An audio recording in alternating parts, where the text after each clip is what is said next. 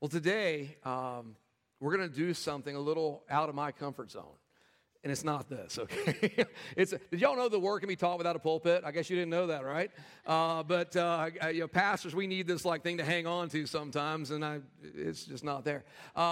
But what we're doing in this series is, and it came out of a conversation of how we've been working through these last 6 months, just laying foundations. We've been building this building. We've been laying foundation in your lives, in our lives, about how we live free. How we do not have to live by the bondage of sin and the curse in this world. We've been set free in Jesus' name. And we find that freedom in God's truth. And we talked about how to be filled with the Holy Spirit so that the power of God is just resonating in us and leading and guiding us. And then we dovetailed that into how do you know God's will? How do you know that it's time, Justin and Mel? How do you know that God wants to do something in you? And out of all of that, we were in a conversation with some folks in a community group, and the reality hit me like, you know what? We've talked about the truth. We've talked about the Holy Spirit, but one thing we need to talk about is how do you know the Word of God that tells you, that leads you and guides you into the truth? Because today we live in a day that we are so busy, and the world has made us so busy, that for many believers, the Word of God is an afterthought and not the very bread that Jesus said He even came to live upon.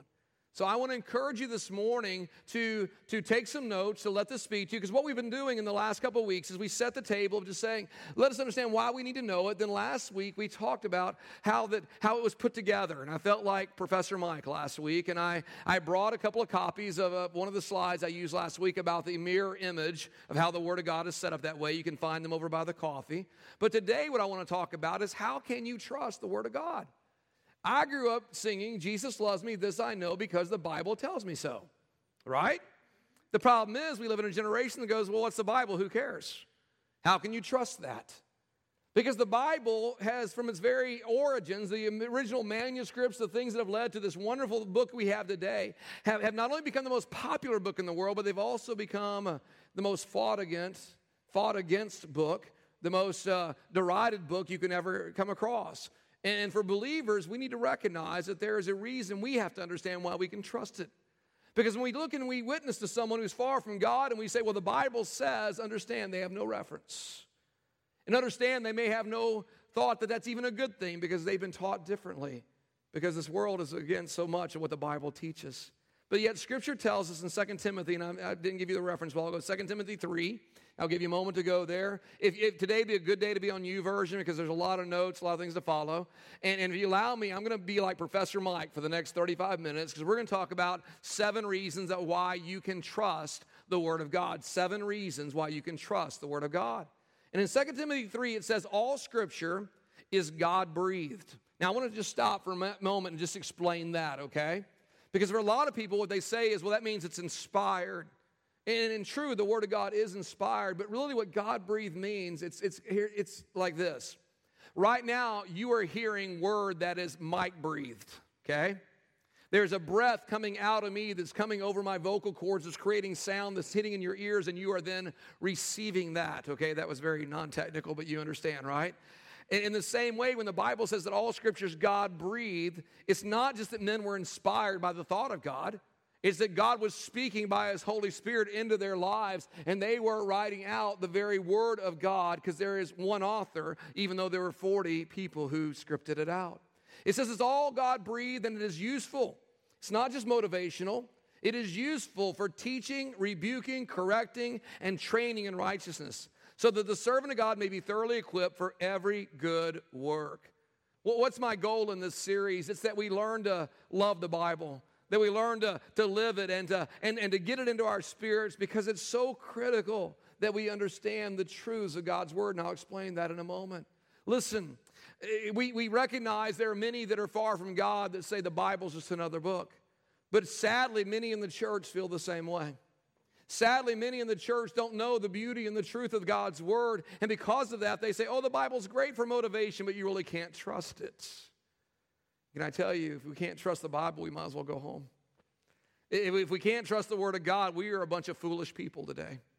If we can't trust the Word of God, then our salvation is a joke, and our future is totally random, but yet that is not true because the Bible does say so, and because we can trust the Word of God. In Matthew 7, verse 24, Jesus was speaking to those that were gathered around in what was called the Sermon on the Mount. And he said in Matthew 7:24, everyone who hears these words of mine and puts them into practice is like a wise man who built his house upon a rock.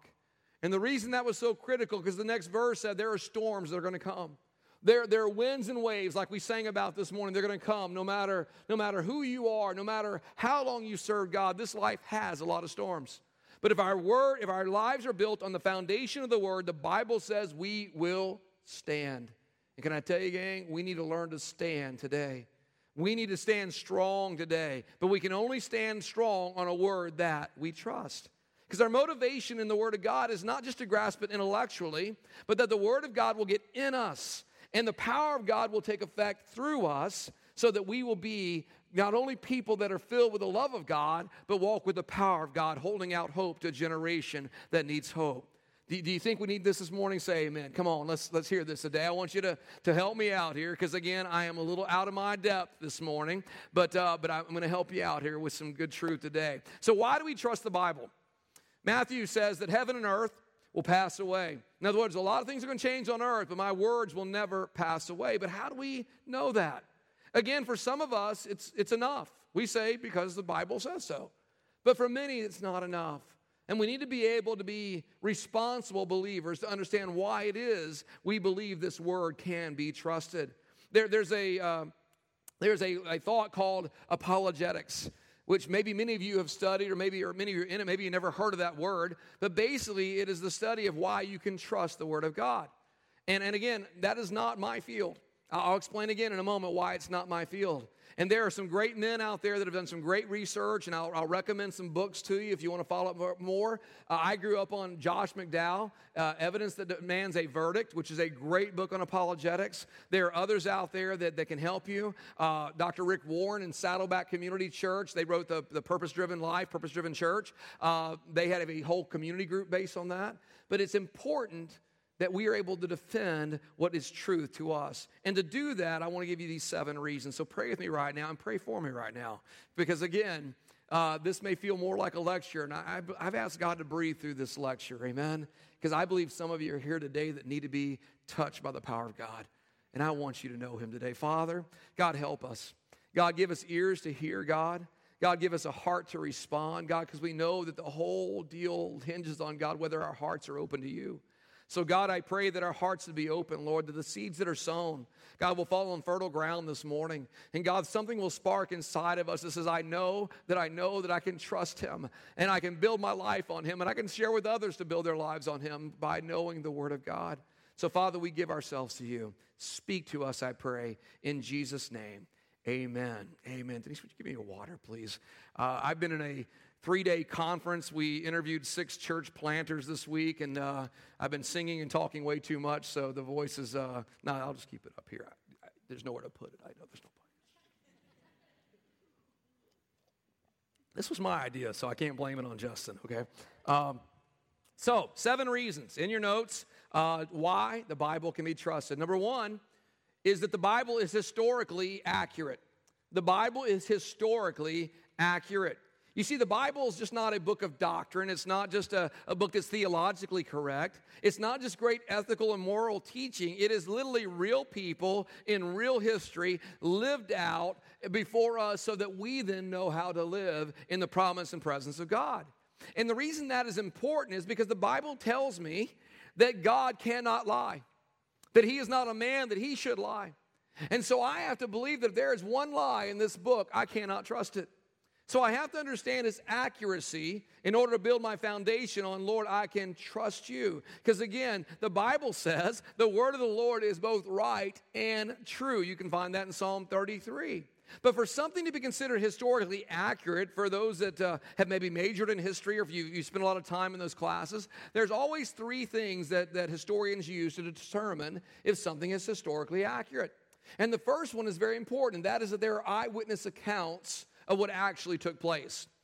And the cool thing about that thought is when you read the Word of God, you recognize the Gospels, Matthew, Mark, Luke, and John, were written by people who were there. They saw the miracles. They heard the teaching. They witnessed what God did. You look in the Old Testament, Moses didn't just dream or someone tell him about the Lord departing the Red Sea. He was there and he saw it. Joshua saw the walls of Jericho fall down. The disciples were there in the upper room when the Holy Spirit was poured out, and they saw like what were tongues of fire, and they heard the wind, and they were filled with the power of the Holy Spirit. We have eyewitnesses to what the Word of God teaches us in this life. But not only were the disciples in the upper room, they also saw the resurrected Christ. One of which actually put his fingers in the holes in his hands and in the holes in his sides. So the first thing we can say it was eyewitness. There were eyewitness accounts of what was happening there. The second thing historians require is that the recordings or the copies of any original manuscript were done with extreme care. Can I tell you that the people that copied and wrote the manuscripts of the original teachings of the Pentateuch, the first 5 books of the Bible, then the prophetic words, the things that we are so blessed with today, were some of the most meticulous people in the world. Because every time they came across a written manual of what was eyewitness, they copied it with such extreme care. They would copy it not word by word. They would literally copy it letter by letter. In fact, the Old Testament scribes, if they ever found a manuscript of the original 5 books of the Bible, they literally had counted how many letters there were to the very middle letter of that manuscript. And if someone said, this is a manuscript of the word, this is what would happen in the history of the Bible, they would go to the middle of it and count to it. And if one letter was off, they would throw it away because they said, no, that's not accurate. It has to be accurately recorded because it was so important that what it was teaching to us. There was something called the Dead Sea Scrolls that were written about 100 years before Jesus, and there were copies of those things that have been sought after for millennium, and yet they were found literally about 900 years after Jesus walked this earth. And when they were compared to the original writings, again, some of these traditions that were passed through, they were found to be within 5% accurate, and the inaccuracies were over the spellings of names, not over the events that were taking place. So even as a historical book, we can trust that what was presented and what took place has been presented to us in an accurate manner. The second thing that we can do that they require, the third thing is they require archaeological validation. Someone say archaeological just because I got it right. Come on. There's those words you like. I don't use that word very often, but I got it right. Archaeological. Places have been uncovered. People have been discovered. The book of Acts, the historical book in the New Testament, was recorded by Dr. Luke. And in that book, he recorded 54 cities, 39 countries, and 9 islands with archaeological accuracy. See, I got cocky and almost messed it up that time. It's interesting that there are controversies about whether the Bible's archaeological correct. And for years, the big controversy was over a group of people called the Hittites. One of those ites they had to deal with, when they came into the Promised Land. The Jebusites, Hittites, Gergers, all those ites. And for some reason, they could never prove the Hittites existed. So man used that to say, well, then you can't trust the Word of God. But what happened in the early 1900s is in an archaeological dig, they discovered 10,000 clay tablets that gave evidence that, in fact, the Hittites existed. So there is the 3 criteria have all been met to say we can trust the Bible historically. Here's the second proof, and this one's hard for some people. You can trust it scientifically. Now, we are a pretty educated bunch in this place. And I realize that gives me great thought of just thankfulness to God because we just don't take things up front. I challenge you always, let's get into the Word of God, see what it says. But can I tell you that people that believe that the Bible is not scientifically accurate, either one, have never read the Bible, or 2, they don't understand science. Let me show you why. You see, God was the creator of the universe. So if God created the universe, he created the laws that govern the universe. So things like physics and gravity and things that we all now have come to understand, he put into place that they would never be contradicted by man. But you have to understand the Bible, although it's scientifically accurate, it's not a science textbook. It doesn't use scientific language. I don't go to the Bible to find instructions on internal combustion. It's just not there. But when I read the Bible, what I see is that the Bible never, ever tries to pass junk science as fact. In fact, the proof of its scientific accuracy has a lot more to do with what it doesn't say as much as it has to do with what it does say. You see, the Bible is always ahead of science. The Word of God is already ahead of our discoveries. There are things the Bible reveals scientifically long before man has ever discovered them. In fact, it was the famed astronomer and mathematician Johannes Kepler who said, science is simply thinking God's thoughts after him, because he established the laws. He established physics, mathematics, biology. We get to discover them. And the truth of the matter is, science changes all the time. But the truth of God's word does not change. Can I tell you, there's nothing more worthless on this earth than my third grade science book. If I believed half of what I was taught in that third grade science book, I would be considered not a very intelligent person these days. Because science always changes. You can go to the Smithsonian Institute and you can see the computer that I was taught to use in my undergrad degree back in 1985 called the Radio Shack TS-80, and it was TRS-80, and it was stinking awesome at the time. I hope you still don't have one of those in your house. But I showed it to my kids like, this is what I learned on after I stopped punching cards. They're like, give me a break. They pull out their phones. You know what I mean? It's science is always changing. Think about it. How many people have been told you shouldn't eat eggs? And then you're told you should eat eggs. And then you're told that coffee's going to kill us. And now I'm told that coffee's going to save me from cancer because I drink a lot of it. Praise God. Hallelujah. He created the bean. It's good. You know, it's a constant evolution. I love this. There was a book in 1861 written by the French Academy of Science, and they titled it 51 Incontrovertible Scientific Facts That You Can Prove the Bible is Wrong.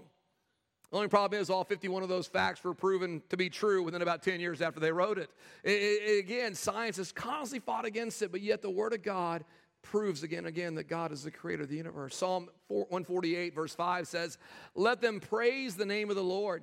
For at his command they were created, these laws that govern our universe. And he established them forever and ever, and he issued a decree that will never pass away. Now I said earlier that one of the proves the Bible is scientifically accurate is really what it doesn't say. Because if you would think about it, during the era that it was written in, there was a lot of science that has been proven wrong. And it would be very easy for those that were writing the word and compiling this all together to just take the facts that people thought they knew at the time and put them in the Bible as if they were true facts. For instance, nowhere in the Bible will you ever find that the world was once considered to be flat. But it wasn't until 1400 through Copernicus and Galileo and Columbus that we discovered the world was in fact round and yet not flat. And you'd expect the Bible, because after all it was written way before that discovery, that if that was the belief of the day, it just might have recorded it. Yet, Isaiah, in the prophecy of Isaiah chapter 40 verse 22, it says, God, or he, sits enthroned above the circle of the earth. Now, that goes totally against the science of the day. You may not believe this, but think about this a second. A lot of the Word of God was written in Greek, right? The Greek culture was prevalent in where we wrote the New Testament. The Greeks thought that literally there was this giant godlike being called Atlas who held the world. And that was their belief, but you don't find Atlas in the Bible. At the time, the Hindu belief was that the world sat on top of a group of elephants who were sat on top of a large sea turtle, who sat on top of a large sea serpent that swam around in this eternal lake. Moses was taught by the Egyptians. The Egyptians were brilliant. Some of the greatest architects of all times, the pyramids, the Sphinx, all these things we see. And yet, the Egyptians believed that the world sat on 5 pillars. They were balanced by them. But the Word of God tells us that there is nothing. This world is suspended in the skies. God created it to be alone. Job 26, the oldest book outside of Genesis in the Bible. Remember, the Bible is not chronological. We shared that last week.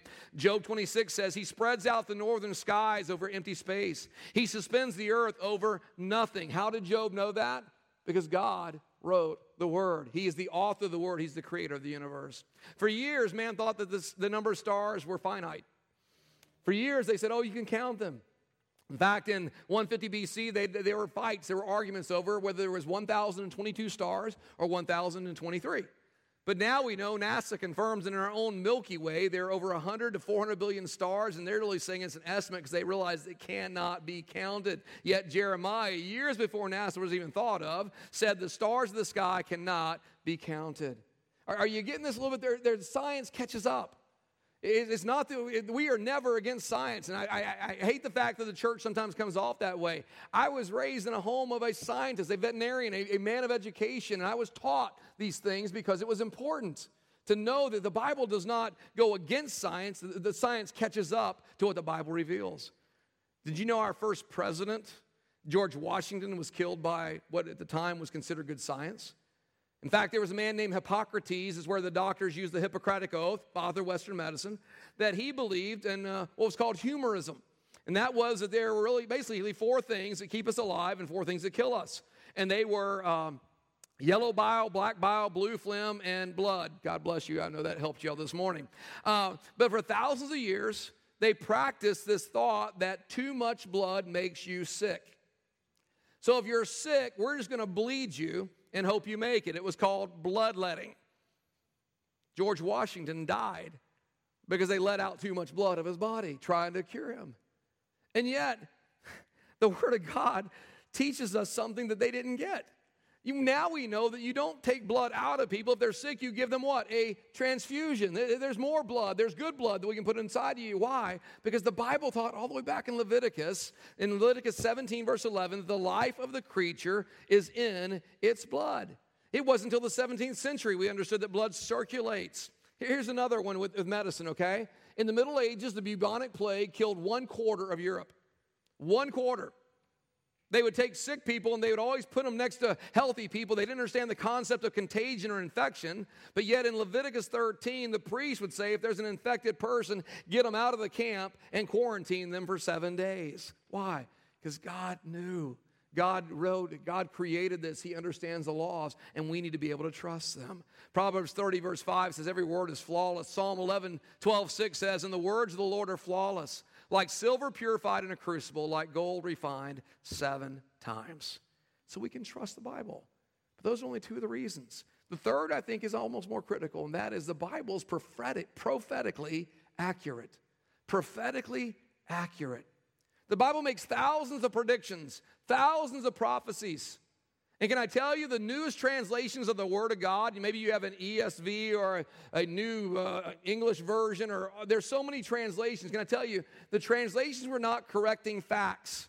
All the translations were doing was finessing the wording so that the modern hearer can understand it a little better. Because the facts of the Bible have not changed. And over those 1,000 prophecies, I want you to get this, there were 300 in the Old Testament concerning Jesus Christ alone. And the last one was about 400 years before his birth. And they weren't prophecies like, oh, someday a Messiah is going to come. No, they were prophecies like he will be born in Bethlehem, that he will be born at a certain time, that he will live in Egypt for a time, that he will arrive in Jerusalem on a donkey. Even David, who wrote the Psalms, prophesied thousands of years before crucifixion was even a method of torture by the Romans, that Jesus would die the death by crucifixion. I want you to get this picture because I think this is so critical. What are the odds that all 300 of those prophecies about Jesus would come true? Now, I did not do well in probability and statistics in college. My brain could not wrap around that. I'm pretty simple on, hey, if I have 10 marbles in a bowl and there's 1 red one and there's 9 white ones, what's the probability of you picking out one of the red one? Well, it's 1 out of 10, right? Well, there was a professor named Dr. Peter Stoner that brought 600 researchers in who are experts in probability and statistics and said, okay, what is the probability that these prophecies would all be fulfilled by one man? What is the chance of that happening? And he broke it down. He said their research found that the thought that one person could fulfill 8 of those prophecies, it's going to be on the screen because I can't pronounce these numbers, one person fulfilling 8 prophecies would basically have a 1 in 10 to the 17th power of that happening. And that calculates to, wow, well, it's kind of scribbled there. It calculates to that number right there that I can't even say because it'd be like me as a junior high kid making up like, it's a bazillion. I don't know what it is, but it is like, it's big. And he basically said, the odds and statistics of that are like this. This is a good Texas story, so I'll help you out here. How many know Texas is bigger than North Carolina? How many know all good things come out of Texas? Thank you. Yeah. So anyway, he said it's like this. He said that probability is like covering the state of Texas 2 feet deep in silver dollars. That big. And taking one of those silver dollars and putting an X on it. And then taking someone in Oklahoma, picking them up, flying them over Texas, and at some point they would say, stop, I know where it is. And they would, however they get them down, they'd get down, reach into that pile, and they pull out the one with the X on it. He said the odds of that are the same as the odds of Jesus Christ fulfilling only 8 of the 300 prophecies that were spoken about his coming. It gets bigger than that, and I won't bore you with all that because it's basically what it's saying. It is impossible, but how did it happen? Because prophecy does not find its origin in human. Prophecy was not from man, it is from God. 2 Peter 1:21, for prophecy never had its origin in the human will. But prophets, though human, spoke from God as they were carried along by the Holy Spirit. Listen, gang, it's why I get so nervous when people try to be prophets today. In the Old Testament, you did not want to be a prophet. And the reason was because if you were wrong once, they took you outside of the camp and they killed you. Okay? They're like, But today, we write books like, 20 reasons why Jesus is coming back in 2020 or 19 reasons he came back in 1999, and we all go, oops, we were wrong. But when the Bible was written, it wasn't an oops, we were wrong. It's either we were accurate or not. Why? Because our salvation depends on its accuracy. Because mankind depends on its accuracy. You see, a lot of people, they think they know and understand prophecy, but when you look at it, you can't afford to be on the wrong side of prophecy. You can't, there are prophecies about what is to come, the return of Christ. And we cannot afford to be on the wrong side of that. Revelation 22:6 says, the angel said to me, these words are trustworthy and true. The Lord, the God who inspires the prophet, sent his angel to show his servants the things that must soon take place. I shared with you last week, gang. Look at politics, look at world events, read the Bible, and guess what you will consider and think of? Jesus Christ is coming back soon. There's a reason Russia's in the Middle East right now, and it's not all about oil. There's a reason America is going through some things. Why? It's lining up what the Word of God teaches, because Jesus Christ is coming soon. I get excited about that. Y'all are looking at me like, oh, way to go, Pastor. I get excited because I can trust it.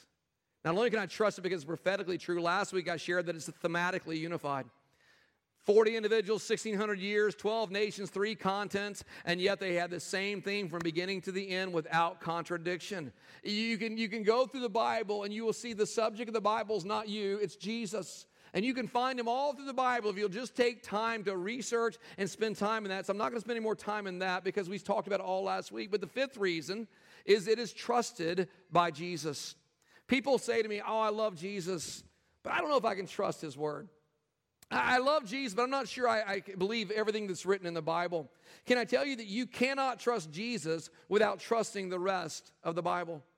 Because it says in Matthew 5:18, these are the words of Jesus, for truly I tell you, until heaven and earth disappear, not the smallest letter, not the least stroke of a pen, will by any means disappear from the law until everything is accomplished. Okay, here's the truth I want you to get about this. If you believe what you like in the Bible, but don't believe what you don't like in the Bible, then the Bible is not what you trust. What you trust is yourself. And your God is not the God of heaven. The God is you. We've turned truth into my own truth. You see that in a lot of articles now. Well, she's sharing her truth. Well, truth is truth. Truth is truth whether we like it or not. And the Bible is true in every way. And Jesus said, blessed, rather, are those that hear the word of God and obey it. Listen, I may not necessarily agree or even like some things that are in the Word of God. I mean, I even totally understand all of them, but I'm going to trust it because Jesus trusted it. I'm going to trust it because he put his faith in it. He said that not one pen stroke is going to go away until it's all fulfilled. He based his life on it, and we should base our own. There's a 6th thing, and we're going to wrap this up. The 6th reason you can trust the Bible is for centuries upon centuries upon centuries, it has withstood every attack against it. For centuries, it has stood every attack against it.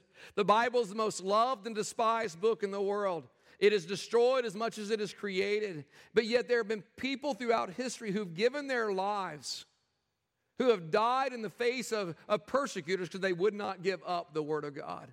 And can I tell you, it is still happening in countries today.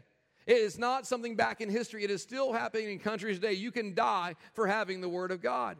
Yet throughout history, man has tried to dismiss it. One of the most famous philosophers who was proclaimed to be one of the most intelligent people of all time was a man named Voltaire. And Voltaire was a French philosopher. And he made this statement. He said, I guarantee you within 100 years of my life, the Bible will not exist. Well, guess who doesn't exist anymore? Voltaire, neither does that quote, because he was totally wrong. And I think it's quite ironic that after he died, his house became the home of the French Bible Society, where they would translate and send it out. Because we know something Voltaire didn't get, and that's in 1 Peter 1, where it says, the grass withers and the flowers fall, but the word of the Lord endures forever. Okay, can I tell you, the Romans could not stomp out the beginnings of our faith. Religious malpractice through the Dark Ages and the Inquisition could not take away from the truth of God's Word. Communism, rationalism, fundamentalism, it doesn't change the truth of God's Word. We live in a day when I tell you, it is going to stand in this day, whether political people try to use it to sway men or rule men or not, that's not its purpose, but it will stand today's political correctness because there are attempts to silence the truth of God's Word lest it might offend somebody. And I'm not going to be rude, I'm not going to be angry or anything else, but I'm telling you, if you're on the wrong side of the truth, it's not the truth that needs to change, it's you that needs to change. Because God's Word has stood the test of time. I'm not ashamed of the gospel. It is the power of God into salvation. And I'm going to bank my life on it. Why? Because I can trust it. And the last thing, and I told you, I'm one that this is out of my realm a little bit because I don't need apologetics to tell me I can trust God. And the reason is, the final reason that I want to share with you this morning, you can trust your Bible. Why? Because it will transform you. It will transform you. Listen, gang, you need to decide what is going to be the final authority in your life. Is it going to be the world or is it going to be the Word? But you've got to decide.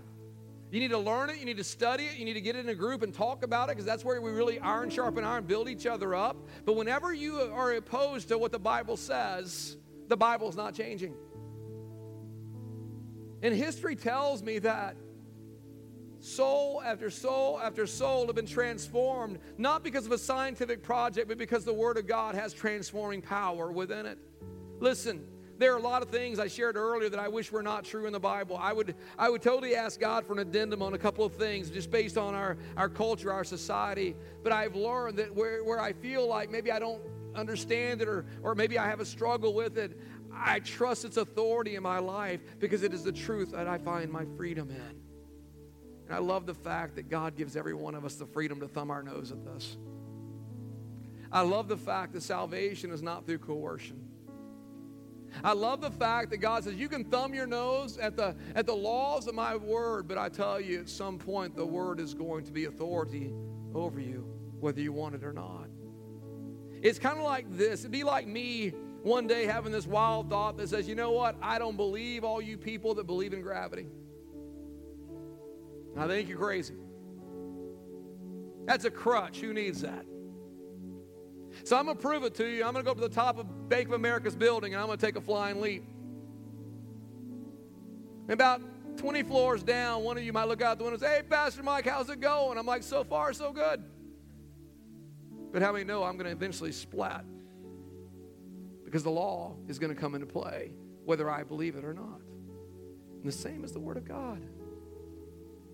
There's no other source that gives me life. There's no other source that gives us the power to be set free. There's no other source where God shows us that we can find life. Can I tell you, the Bible is so important. The reason it's important that we believe it is inerrant and infallible is simply this. Because if it's not, then our salvation is broken. If the Bible's not true, then I'm up a creek. But it's the Bible that tells you that you were fearfully and wonderfully made, that you are not an accident on this earth. It is the Bible that tells you that you are loved in spite of yourself, that God doesn't wait for you to clean up, but He invites you to come just as you are. It is the Bible that says there's a reason you're on this earth, and it's not just taking up space, breathing oxygen, but there's something God wants to do through you because He created you with purpose. It's the Bible that says you can be forgiven no matter what. It is the Bible that says no matter what a problem you face, God can bring good through that. It's the Bible that says you can experience eternity through Christ. But we got to decide. Are we going to conform to the patterns of this world, or are we going to be transformed by the renewing of our minds through the Word of God? Oh, can I tell you, if I thought politics would transform this world, I would resign as your pastor today and you'd be reading about me in the paper. Elect Mike, I'm going to change the world. But you know what? I'm sorry. The highest calling on the earth is not to be the President of the United States. The highest calling on the earth is to be a follower of Jesus Christ. and have the power of God dwelling in you that can change the lives of others. If I really believe that, I would stop, but I can't. Why? Because I know what's happened to me. I'm childlike in my faith, and I'm not ashamed of that. I've sat through these lectures. I've sat through them like, yeah, okay, whatever. I've studied science. I'm not a ignorant person. I'm a learned person. I could have been in medical school. I turned it down. But this is what I knew. God revealed himself to me through his word. And Jesus Christ became the Savior of my life. And I never want to go back because he's transformed me from the inside out, and he does the same today. Because it is the word of God that can take a bigot and make him a lover. It is the word of God that can take a murderer and he becomes an apostle that writes half the word we get our theology from. But it's only because the word of God is true, and you can trust it. So my question to you this morning is, what do you trust? Jesus said this in John 8, and we're going to pray. He said, if you hold to my teaching, in other words, if you grab a hold of the teaching, you don't just read it and pass it off like taking a vitamin. It's something you get a hold of.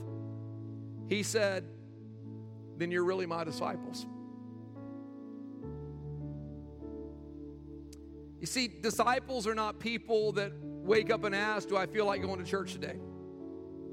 Do I feel like reading the word today? Do I feel like loving my neighbor? Do I feel like praying? Disciples are not always hedging between, is there anything better to do than that? No, disciples, he said, if you hold my teaching, you really get a hold of them. He says, then you will know the truth, and the truth will do what? Help me out. Do you believe that? Why don't you stand with me?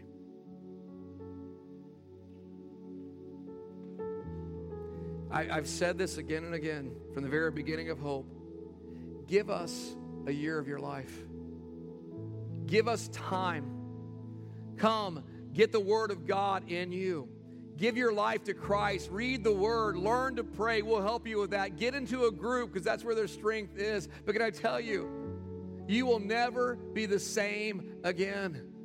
I shared with you last week, for some of you I challenge, just pick up the Bible, find your reading plan, begin to start last week and spend time in it day by day by day. My reading plan has me in the book of Job right now, but I am not depressed, praise God. Because even in the book of Job, what he does at the end of it, Job finally says, it's not just, it's not fair. God, why do we struggle with some of these things? And God basically goes all apologetic on him. And he says, Job, where were you when I created all this? Job, where were you when the waves came? I wrote a thesis on Job because I was one that struggled in a point of just fairness. I'm a high justice person. And what I came to the end of it was, there is one God who has promised me life on his terms and not on my abilities.